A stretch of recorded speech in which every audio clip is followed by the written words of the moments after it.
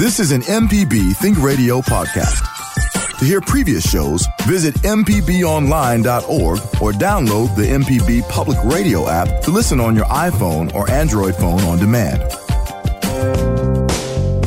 Do you drive a vehicle? Then you'll find AutoCorrect helpful, especially on Coach Charlie's Tip of the Week. Listen to our podcast with me, Coach Charlie Melton, on any podcasting platform or on the MPB Public Media app.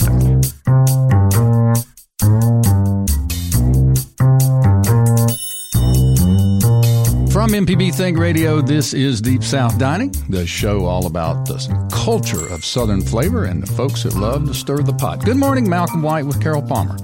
We will be your host this morning. Hey, and with just a few days away from Thanksgiving festivities, we will share a few last-minute tips, dive into a Craig Claiborne Thanksgiving story, and share a conversation with Frances Lamb, the host of Splendid Table and Turkey Confidential, which airs here on MPB Thanksgiving morning at 9 a.m. Yeah, good morning. It's Deep South Dining right here on MPB Think Radio. I love to eat turkey because it's good. Because it tastes good. It is. How are you, Carol? Oh, Mal, I'm great. We missed you last week, but boy, did we have some fun. Yeah, I just wanted to say that I listened. I streamed the show on my phone from Boonville, Mississippi, and you guys did a great job. It was a fabulous show, and we appreciate, as always, the Lebanese breeze, Joe Sherman, for sitting in and doing a tremendous job. So, Joe, we appreciate you, and thanks a lot, and happy Thanksgiving. Well, I want to thank you, too, because you were up in North Mississippi amongst your people and our people spreading the gospel of cooking. So I was. Kind of clue me in on what was going on. Well, I went up there to do a presentation to the culinary and hospitality students at Northeast. And I did a presentation that I have created for the Mississippi Humanities Council's Speakers Bureau. It's called Foodways in Mississippi. And I present it from time to time. So I presented it to this group of kids, and then we talked about careers in food, restaurant, hospitality. And I got to meet my new scholarship recipient. We have a scholarship at Northeast for my Harold T. Jane and Hal White scholarship. And each year we have a student that receives a scholarship. So I was able to meet my new scholarship, have my photo taken, and to do this presentation. And I also took a painting that had somehow ended up in my collection that was gifted to Northeast, so I was able to take it back and present it to the president, Ricky Ford, at Northeast. So it was a great 24 hours. Had a meal with two of my best friends from that part of the world, Bill Barnett and Barbara Shackelford, and we just had a good time. And then I got in the car and drove home. But y'all did a great job. Well, thanks. I want to shout out to Kara, who just yesterday cooked a splendid pot of potato and leek soup, one of my favorites. That's how we know it's fall, when the air gets cool and we start to make soups at our house. She also made a banana pudding, one of my favorite desserts. Well, I would love to get an invitation the next time the potato and leek soup comes around. I've got some for you. I didn't bring it, but it's in my. Okay, I've put aside a special container for you and John. Excellent, So excellent. Well, I've been preparing for my people's coming. 27 at the table, 21 staying on blow-up mattresses, wherever around the property they're coming in as we speak from all over. It's like making a battle plan. I can Where imagine. and when do you feed these people? I made a vat of venison chili for Wednesday night. Very good thinking. I've got spinach madeleine, sweet potato casserole, Tim Pierce's mom's cornbread dressing, and cheese grits for Friday and Saturday mornings in the freezer.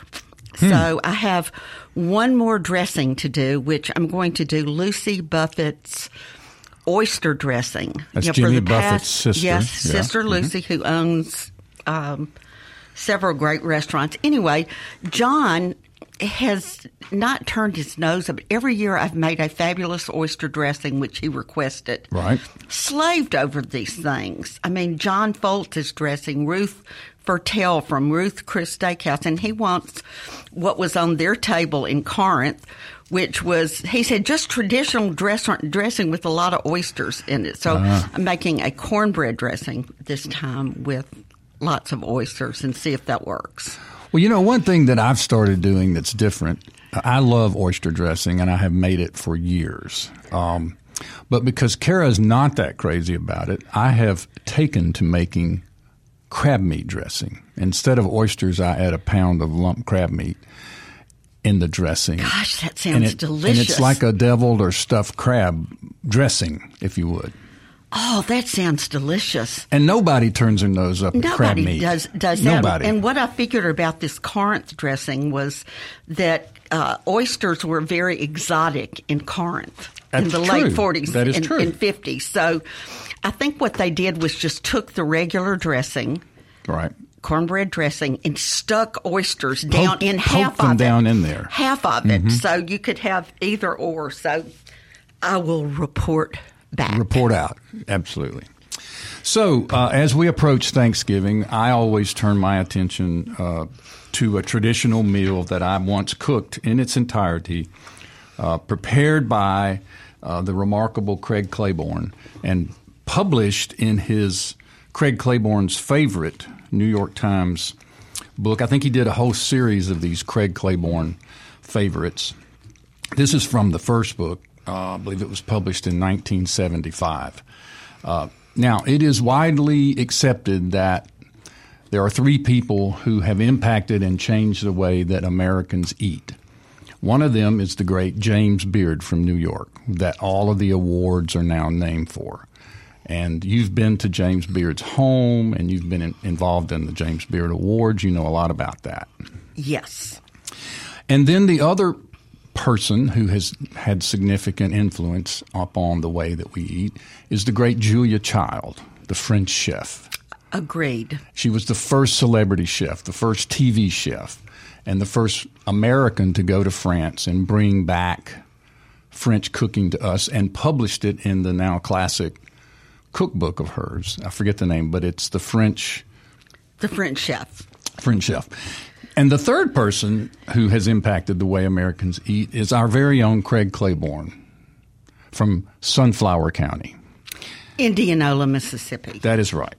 So in this book and this recipe and this meal that we're going to share, this book was broken into months. So the month of November 1974 is the title from this particular passage, and it reads, In a small town in Mississippi where I grew up, the menu served in our home at Thanksgiving was not something we discussed with the neighbors.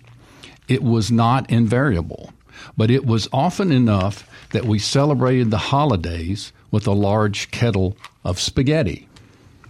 None of the children in the family relished roast turkey. Somehow it seemed to us as ordinary. We lived in a boarding house, which our mom ran, and the turkey being plentiful and cheap, it appeared numerous times during the year. At Thanksgiving time, the boarders would depart to visit kin, and we were left alone to indulge ourselves in spaghetti. Nostalgia plays funny tricks on adults. In retrospect, we remember those meals of roast turkey, cornbread stuffing with considerable affection. It has now become our traditional Thanksgiving fare. The cornbread stuffing in this book is the same stuffing our mother served us, and though we know it is a throwback to childhood, we still maintain that, to our palates, no stuffing has ever tasted so good. And so that is Craig's setup for November of 1974. And then he goes on in the book to actually set forth the entire meal, the Thanksgiving meal. And Carol is going to share with us that meal.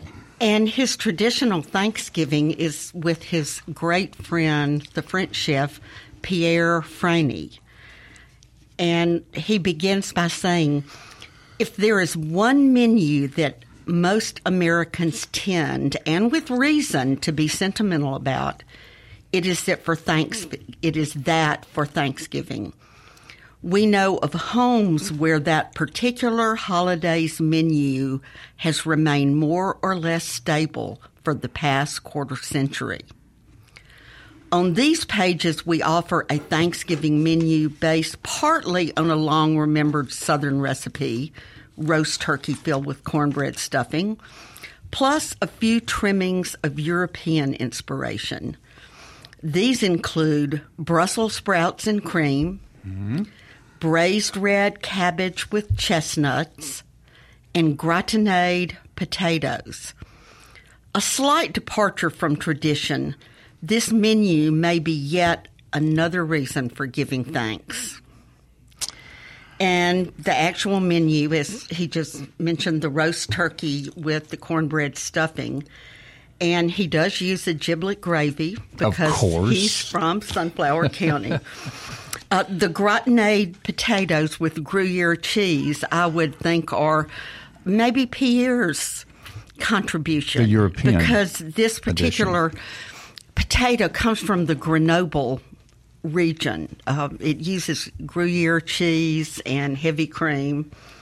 And then the Brussels sprouts and cream, it's not something I would think of, but I tasted yours and they were absolutely delicious. And then buttered whole chestnuts. How about that? Now, how would we do that? Chestnuts roasting on a buttered fire. And I guess then he used the chestnuts with braised red cabbage with the chestnuts as a side.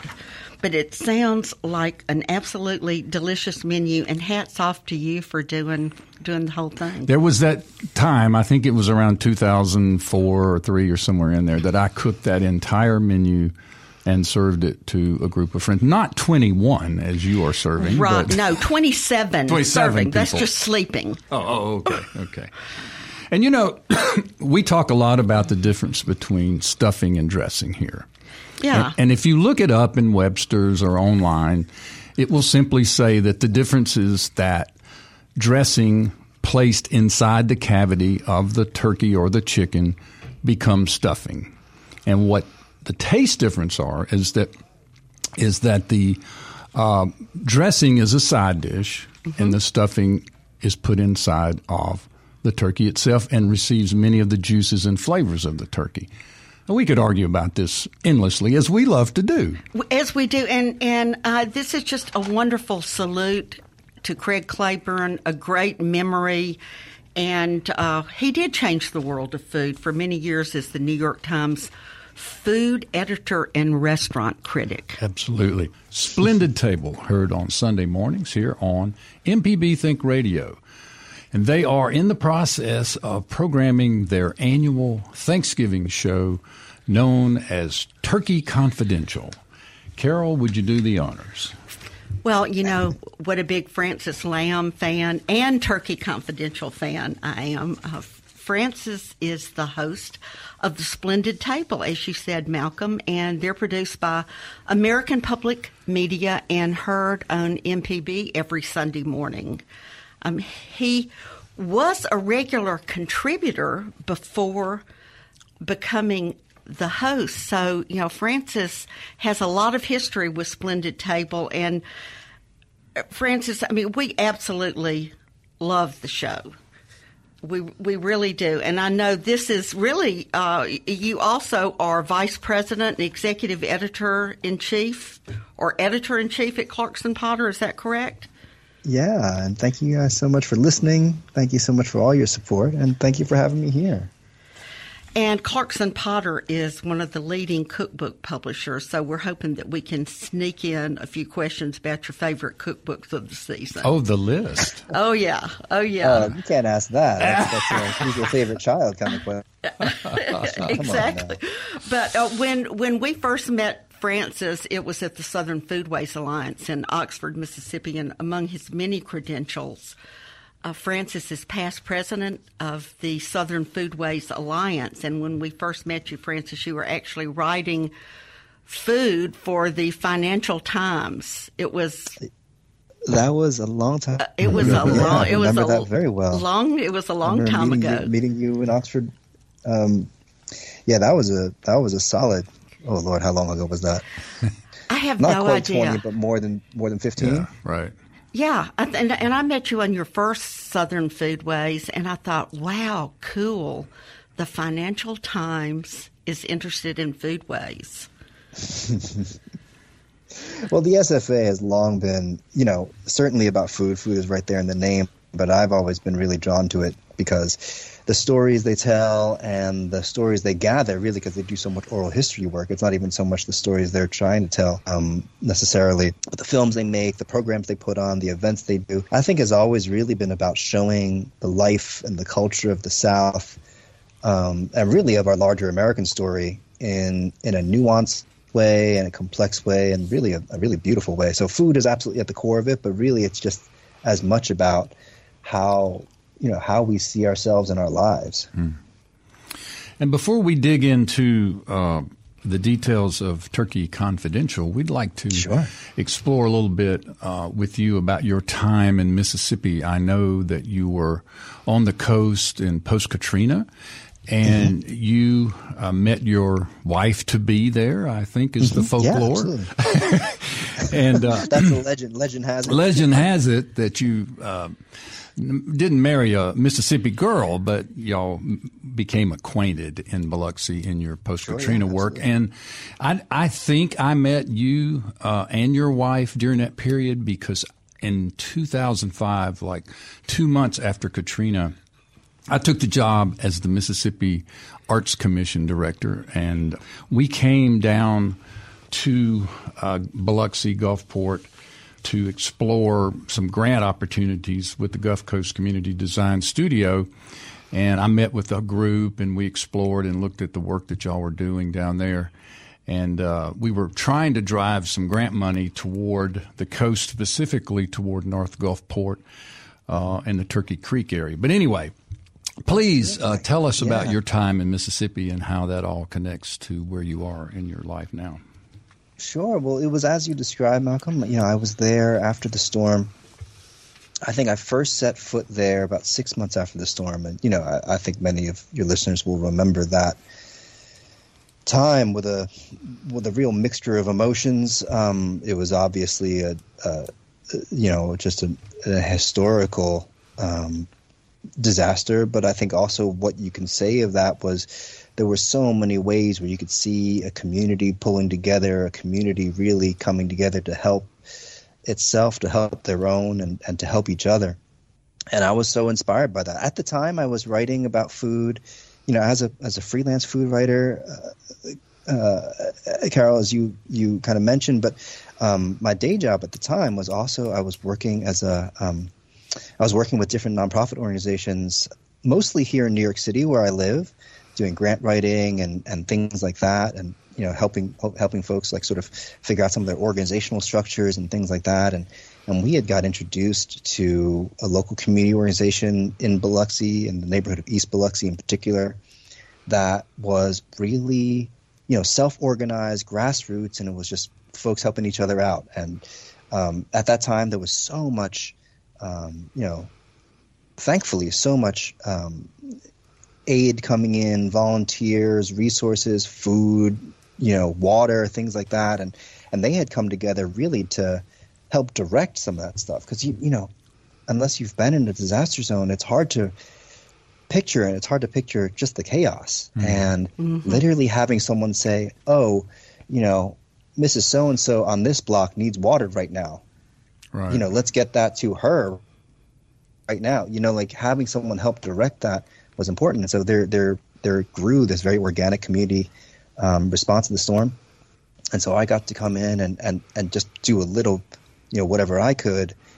But I did also meet the woman who would become my wife in that time too, who had moved there and was working there more permanently than I was. I ended up spending about 3 years off and on, living there about half time, 2 to 3 years, because I would come home to New York and then go down there for several months or several weeks at a time. Wow. But yeah, I really fell in love with that community and really fell in love with just the spirit of community was there. And while I was there, speaking of the Southern Foodways Alliance, I had the chance to do a number of oral histories with folks who had, either themselves or their families had been really involved in the Biloxi seafood industry, which, as we know, is really one of the sort of iconic industries of the state and really of our country in terms of the history of the seafood industry in our nation. So talked with shrimpers and talked with folks whose families had owned processing plants and all that stuff, and gathered those oral histories for the SFA. And it was just another way for me to feel a little more connected to that part of the world. A heartfelt thanks from both Malcolm and me, and I know from many of our listeners for your work down there. Malcolm had a home in Bay St. Louis that received 8 feet of the bottom of the Bay of St. Louis. The mud was caked so thick on it. It was just unbelievable. And then my family home was in Pass Christian, and the only thing left of our home, which was over 100 years old, were the front steps. So we know of what you speak, and we're so grateful for you and all the thousands of volunteers who came to help us in our time of need, and many of them have stayed and For contributed in just wonderful ways to the life of our state. Now, Francis, one of the first restaurants to reopen in Biloxi after the storm has become quite an icon there, and that's La Bakery, who serves the great banh mi sandwiches. And what a fabulous! I hope you had that opportunity to get to know them. Oh, as you said, it was one of the first, and for a long time, one of the few. I remember when I landed in Biloxi, again, this was 6 months after the storm, there were literally 4 places I knew of that you could trade money for food. And that was one of them. The other was the cafeteria in the hospital. The third was a classic old Creole restaurant. And the fourth was, someone had told me if you go to, I forget the name of the apartment complex, but, apartment 6B, this one apartment complex, you knocked on the door. There was a lady there who was making food that you could buy, lunch boxes out of. But yeah, La Bakery is really, really wonderful. And really, I think a great symbol of that community. Obviously, there's a thriving Vietnamese American community there, and I'll remember Sue, the owner, once said to me, she's like, after the storm, we were no longer the Vietnamese bakery on Oak Street. We were just the bakery on Oak Street. It just became the place where folks would go get bread again. A little taste of normalcy. Yeah. Now I thought that was really moving. Well, they are thriving. And that's terrific. Have been such leaders in that community. All right, let's talk a little bit about the Turkey Confidential. Now, how many years has this been going on, Francis? That's a really good question. I wish I knew the answer to it. So explain to our listeners, what is Turkey Confidential? Yeah, absolutely. This is our annual Thanksgiving Day broadcast. It is at least 15 years old, if not 20, or maybe even more. I should have done my homework. I have hosted it now. I think this will be my 7th year. And this is our Thanksgiving Day broadcast where folks call, Thanksgiving Day is a day of merriment. It's a day of gathering. It's a day of celebration. But for the folks who are in the kitchen that day, it is either your Super Bowl or your, oh my goodness, what am I doing here today? So the show was conceived as hey, call us up, ask us what's going on, or we'll ask you what's going on. If you have something we can help with, we'll help you with it. So we have, over the course of history, had conversations like, I've got 25 people coming in, I have a 20-pound turkey, it is still frozen solid, what do I do? Right. And, usually the answer there is see what the other folks are bringing to dinner, but we have had all kinds. Go next door and knock on the door. Yeah. Well, Francis, I have to stop you there because you're making it sound like Turkey Confidential is the Butterball hotline, and it is not. It is, for me, It is they're some of the most intelligent, the deepest questions about Thanksgiving. I'm one of the ones that would worry about the frozen turkey, but some of your listeners, I mean, they're going deep. Sure. Yeah. And that's what we love about it. Thank you for saying that. I mean, the structure is a little bit like a holy cow, help me out kind of hotline. But the reality is, most people have a good time. And we get to have conversations about, certainly what you're making or what you're going to make or maybe for next year if I want to be inspired with some new ideas, new dishes I haven't thought of. But a lot of times it is just a great opportunity to get into the homes of real people, regular people, and see how they're celebrating, and that's at the core of our show, both Turkey Confidential and the Splendid Table in general. Yeah, we talk about food a lot. We talk about cooking a lot. Obviously, that's part. That's what the table is named after that. But what really matters goes beyond how it tastes. Is it a perfect medium rare or not? What really matters is the culture behind it, the family behind it, the community behind it, the thought behind it. And we'd love to get into all those things. Well, tell our listeners about the format of the show and about the use of the chefs. Yeah, sure. So for many years, our original host, Lynn Risotto Casper, who founded the Splendid Table, she is so great at taking on any cooking conundrum. It was a one lady show. So she would get on there, folks would call in live, and she would just handle everything. When I started hosting the show, like I said, about 7 years ago, to be completely honest, I didn't have the confidence I could do that the way that she did. So we got the idea, well, why don't we get me some help? And that's become a wonderful tradition on its own, where I always do it with guests. Sometimes they're chefs, sometimes they're cookbook authors, sometimes they're just great cooks, and we'll take on those questions together. So it's a great opportunity to have lots of different kinds of conversations. This year we have a really beloved cookbook author and blogger. I call her the human ray of sunshine, Jocelyn Delk Adams. We have Chef Kristen Kish, who was a winner of the show Top Chef a number of seasons ago and was this year named as the new hosts of that show. We have a dear friend of mine named Abra Behrens, who is a chef, a former farmer, and also a beloved cook author. She's amazing. And we have a terrific cook named Dan Pelosi, who's a bit of an internet celebrity. He has social media accounts he calls Grossy Pelosi, and I love this, he calls himself an Italian meatball making meatballs. So we have those four folks helping me out answering questions, and we have a blast doing it. Well, since we are a Mississippi show, I have to make a little Mississippi connection here, and that is that Jocelyn Delk's grandmother, Joyce Delk, is a trustee of Tougaloo College. It's one of our HBCU colleges here in Jackson, and a Tougaloo alum. And I know that she has significantly influenced her granddaughter's cooking. So for all the Tougaloo family out there, there's a shout-out. Listen in to Jocelyn. And Jocelyn joined us last year at the Mississippi Book Festival here in August. So. Yeah, Malcolm, last year was only a couple of months ago, it seems like. Well, last year. This past season. Actually, Jocelyn and another one of your colleagues, Erica Council, was on a panel with her.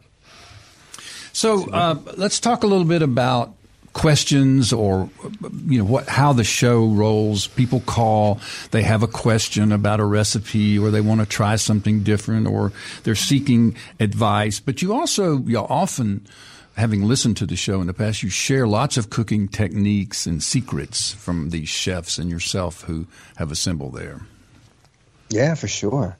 I mean, it's fun. It's fun to help puzzle through any conundrums folks have, but also when you get talking about the actual act of cooking, there are a million ways to do things, and I was trained in culinary school. I used to cook in restaurants, and, I think early in your training, you're so focused on getting it right, and getting it right means there's one way to do, there's the proper way to do things, and then everything else is a mistake.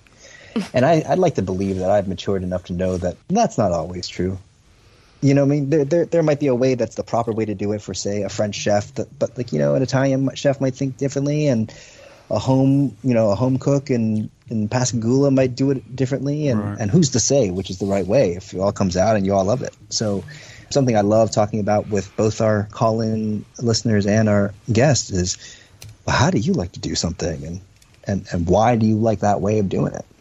One of the things I really enjoy about it is the diversity of experience of the callers and your co-host. And when I saw in 2022 that Rick Martinez was going to be, on the show, I thought, he's a Mexican American, and I just kind of stopped and thought about it a minute. And then listening to the show, I was so fascinated of the thought of an expat in Mexico. I had never really thought about what was going on in other parts of the world, that Americans were gathering in other places and reinventing Thanksgiving with the country they were in. And he was fascinating to me. He used traditional Mexican preparations, for his turkey, and he just brought so much to the plate. But it made me visualize these little communities all over the world gathering together and putting a spin on it.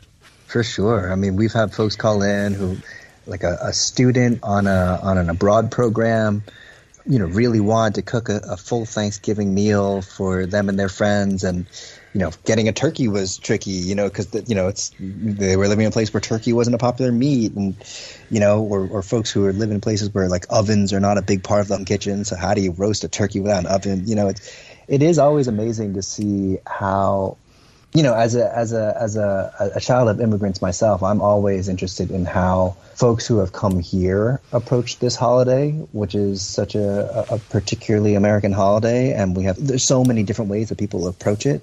But then also, like you said, like folks who are raised in it, who are raised with the traditions of Thanksgiving here, and how they bring that abroad too. Rick is an interesting example. He was from a Mexican American family, born and raised in Texas, but really, in his adult life, really wanted to reconnect with Mexican culture and cuisine and Spanish language, and decided to move to Mexico and really immerse himself in it. That was the subject of his first cookbook called Mi Cocina. But now he lives there, and, it's like, but, he's still, as you say, Carol, like he wanted to still make Thanksgiving. So how was he going to make a Thanksgiving that represented him and his heritage and where he was? And I think if I'm remembering right, he used like a marinade you would use for. It was a chicken. It's for a chicken that he did. I can't remember the name of it. It's been a while, but. Yeah, a beautiful red marinade. Yes, like an adobo. Achiote paste, and like an adobo marinade for the turkey. And he did two turkeys, and everybody cleaned out that that particular turkey. But that immigrant experience is something I know that you were so sensitive to. And tell us a little bit about your own immigrant experience in Thanksgiving. Yeah, sure. I mean, I was born and raised in New Jersey, but my folks came from China, from Hong Kong, which I guess when my mom was raised there was a British colony. Well, actually, and both my folks, when they were living there was a British colony in China. So we've always had in our home a very, I would say, in some ways a traditional Chinese culture, but in other ways not. When you bring a culture with you as an immigrant, there's things you can bring and things you sort of leave behind, or things you can't really maintain. So there's always going to be like a hybrid kind of culture that I grew up in. But Thanksgiving was always funny in our house because I was going to school and obviously I knew this holiday and knew all the sort of stereotypical ways that people celebrated, the dishes on the table. And I'd always say to my mom, like, can't we have a turkey? Can't we have a turkey? And my mom was like, why do you want to eat a turkey? Like, why do you want to eat this big dry bird? Like, chicken is delicious. What's wrong with chicken? Like, we love duck. Like, why do you want a turkey? Just like they just couldn't wrap their heads around why you'd want, a 15-pound bird that was dry and, and all that stuff. And so, I mean, the story I like to tell that I remember that was just so, like, at the time was heartbreaking, but now I think it's just so funny. It's like finally one year my mom was like, okay, I got you turkey. I was like, oh, I was like so happy. My mom got it. You know, I wasn't going to be the weirdo at school that didn't have turkey on Thanksgiving. And, you know, out comes the dinner. And I'm like, where's the turkey? And she's like, oh, it's in the oven. And, you know, we bring it out. And literally she had gone to the supermarket to the deli counter and gotten a few slices of deli turkey. Like, well, you want a turkey. This is turkey. That is so good. I can just picture little Francis at his American school, and they're making, you know, turkeys out of your handprint. You know how you draw around your fingers and make the feathers, and then you tell the Pilgrim story, and you come home to your Chinese family. And Where's 5 slices of turkey meat. Let it be known that my mother is a volume shopper, so there were plenty of slices of it. Well, Francis, when we talk about Thanksgiving here in Mississippi, we always end up at the same question, and so I wanted to pose it to you, and that is dressing or stuffing. Well, I know the proper answer for you is dressing. Thank you. I've never actually dug into why y'all call it dressing. I mean, a stuffing makes sense because, you know, traditionally you stick it in the bird. It's stuffed in the bird. But, like, you don't dress the bird with the dressing. What's the deal? We serve it as a side. Sometimes it's an entree, like chicken and dressing. It's an entree. Have you ever had that? I have not. Okay. Well, you make basically cornbread dressing, and you add you cook a hen or a chicken, and then you put all the meat in with the dressing, and it's one dish. That's delicious. Yeah, it's beautiful. And I make a hybrid of stuffing and dressing just because I like both. But then beyond the stuffing or dressing, you know, the real metaphysical question is, do you add oysters or not? You know, because we're down here. Well, actually, yeah. Well, okay. I like the idea of oysters in the dressing or stuffing, and I know that is certainly. But I think the danger with it is an overcooked oyster. You know, gets kind of like mealy and grainy. That I don't really love. Mm-hmm. But like a dressing or stuffing, you really want to bake that. I got you. So I do find like there's a technical sort of a needle to thread there. How do you make it delicious with all that oyster in there? Yeah, I love a sausage stuffing or a sausage do too. Dressing. I like it with bread, like wheat bread. I like it with cornbread, but I think sausage is delicious there.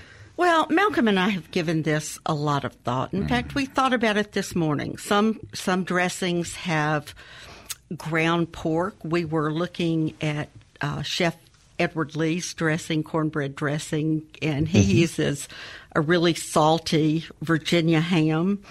So, you know, meat goes well in dressing, spicy meats. But I wanted to share with you and our listeners a quote from our good friend Tim Pierce of Memphis, Tennessee, and he weighed in on the stuffing dressing debate by saying, "I'm late to the conversation, but I want you to have this for future reference. In my opinion, stuffing is feathers or polyfill. It is appropriate for vest, comforters, pillows, and plush toys. Dressing is appropriate for the Thanksgiving table." So, I mean, that's kind of a Southern view on dressing versus stuffing. But, of course, we could go on forever about that. Malcolm just solves it by doing both. Well, but you use dressing for salads. You know, I just think it's a little bit of a linguistic quirk. Yeah. Well, we can accept that. And I'll have to spend some time figuring out what the origin of the term is. I don't know. I think we should go this week, Malcolm, back to John Edgerton's book and see if he has something to say about it. I'm actually rereading that right now? We speak. Okay, what's your job? So I'm gonna solve that. So, Francis, how do you balance tradition and with innovation when it comes to creating Thanksgiving dishes?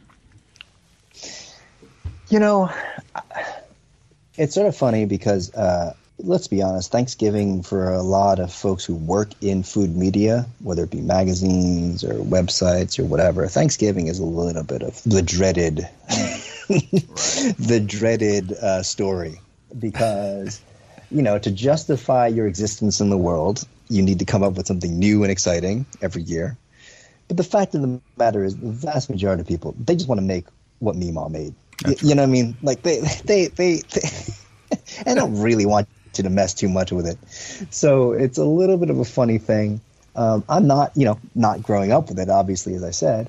I'm not so committed to having it just so a certain way every year. So I don't really mind whatever shows up on the table, to be honest. But I think that balance, if for folks who do have guests or a family who are expecting a certain thing and really don't want that thing to change, I would say give the people what they want. And then once you're sure that you've given the people what they want, give yourself what you want too. Right. So if you know there's going to be a turkey and the turkey's got to be cooked a certain way, go ahead and do that, because you don't want the main course to be the thing that people are like, I can't believe I went there and they serve, turkey roulade instead of roast turkey or whatever. Right. But, when you've gotten the turkey and you've gotten the dressing or the stuffing and you've gotten the potatoes and you've got all the stuff and that you need to have on the table, you can introduce more. Right. That's the other thing about Thanksgiving. It's like the old rule of improv theater, right? Never say no, always say yes and. I like that. I like that. And it's a yes and moment. Who does want turkey roulade can go to the podcast of the Turkey Confidential 2022 and listen to the most fascinating recipe for a turkey roulade. So it just sounded great to me. Who would have ever thought? The chef actually rolled out the turkey breasts, pounded out the turkey breast, and it had like dressing in it, butternut squash, anything you wanted to add it there, and rolled it up and cook it. So, I mean, that's New World. Yeah. Really? It is. Okay, Francis, one insider question I have always wondered about, and that is, when do writers actually have to write their Thanksgiving stories and photograph them? They appear in our mailboxes in October. Oh man, meaning like if you were writing for a magazine or whatever? If you were writing for a magazine, when do you work on Thanksgiving? I mean, oftentimes at this point, it's like in the summer. In the past, when I used to write for Gourmet magazine, Rest in Peace, they had their editorial calendar. They would set it a year in advance. So it was like this Thanksgiving, you'd be thinking about, what your recipes and cover story would be for next Thanksgiving. And that timeline has shrunken a bit. So, but oftentimes like the glossy magazines, they'll be working on those stories in September, which is also funny because I've been in a test kitchen where, in the steaming height of July, and they're out there, roasting their yeah, it has to be hard to think and doing their to think about this year's Thanksgiving version then. of the green bean casserole or whatever, and just sweating. Well, Gourmet magazine, of course, is such a great loss, and we all loved it so much. But it was so civilized that at Gourmet magazine they would actually be working on Thanksgiving the Thanksgiving before, when you were in the mode. You got the spirit, Right.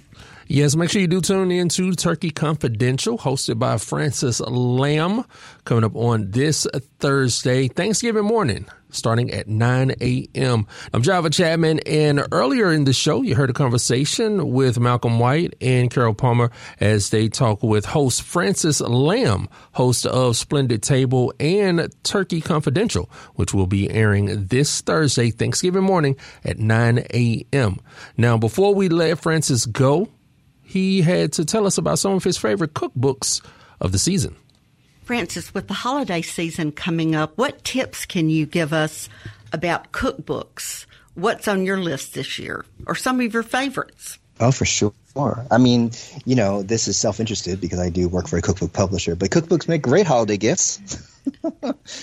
And I would say, putting on my other hat for a moment, as the host of the Splendid Table, we always do a a fall cookbook roundup kind of episode. We don't have that much room to feature so many books, but we like to highlight some of the books we're interested in, we're excited about.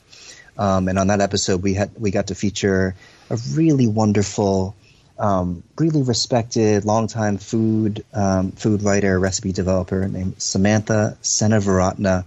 She has this really wonderful new book called Bake Smart, which is really terrific baked goods, desserts. But what's really cool about it is she has all these little notes in the book of like tips and tricks, and if you're looking at this, what should it look like, or if you want to do this for a crowd, how do you switch it up? So it just feels like she's baking in the kitchen there with you. Another book we feature on that episode is by a restaurateur named Rose Previtt. She has a book called Maidan, which sort of tells the story of how she became interested in food while living in Russia for a number of years, but really fell in love with the food of the Republic of Georgia and all over the Middle East.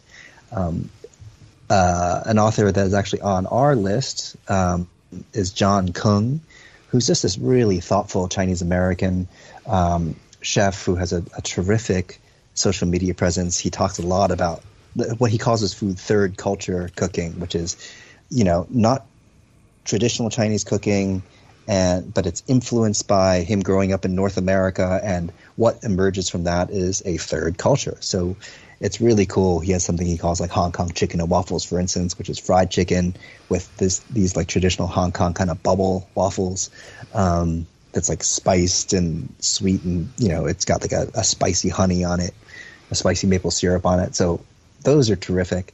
And, for a Mississippi reader, you might be interested in Jocelyn Delk Adams. She has a book called Everyday Gran, and her grandmother is a native Mississippian and a real leader in the Jackson community. Erica Council, who is one of my authors and a really amazing baker out of Atlanta, has a book called Still We Rise. That's all about her way with biscuits, and she makes a mean biscuit. And coming out this fall as well is by my dear friend and hero, Toni Tipton Martin. She's really best known for her work called The Jemima Code and Jubilee. All her books are about really the history of African American cooking as told through the history of African American cookbook publishing. She has like the most amazing library of black cookbooks, and so she derives all her recipes from those books. And she has a new book called Juke Joints, Jazz Clubs, and Juice, which is basically a history of African American drinks and cocktails. So those are some books I'm really excited about, and hope your listeners are too. And that was Francis Lamb, host of Splendid Table and this Thanksgiving morning's Turkey Confidential, which you can hear right here on MPB Think Radio starting at 9 a.m. We thank everyone for tuning in to Deep South Dining on this Monday morning and wishing you and yours a happy Thanksgiving. Deep South Dining is a production of Mississippi Public Broadcasting's Think Radio, funded by generous contributions from listeners like you. Our show was produced by yours truly, Java Chapman, and for my hosts, Carol Palmer and Malcolm White. Stay tuned for Now You're Talking with Marsha Ramsey, Southern Remedy at 11. And join us next Monday for more Deep South Dining, heard only on MPB Think Radio. This is an MPB Think Radio podcast. To hear previous shows, visit mpbonline.org or download the MPB Public Radio app to listen on your iPhone or Android phone on demand.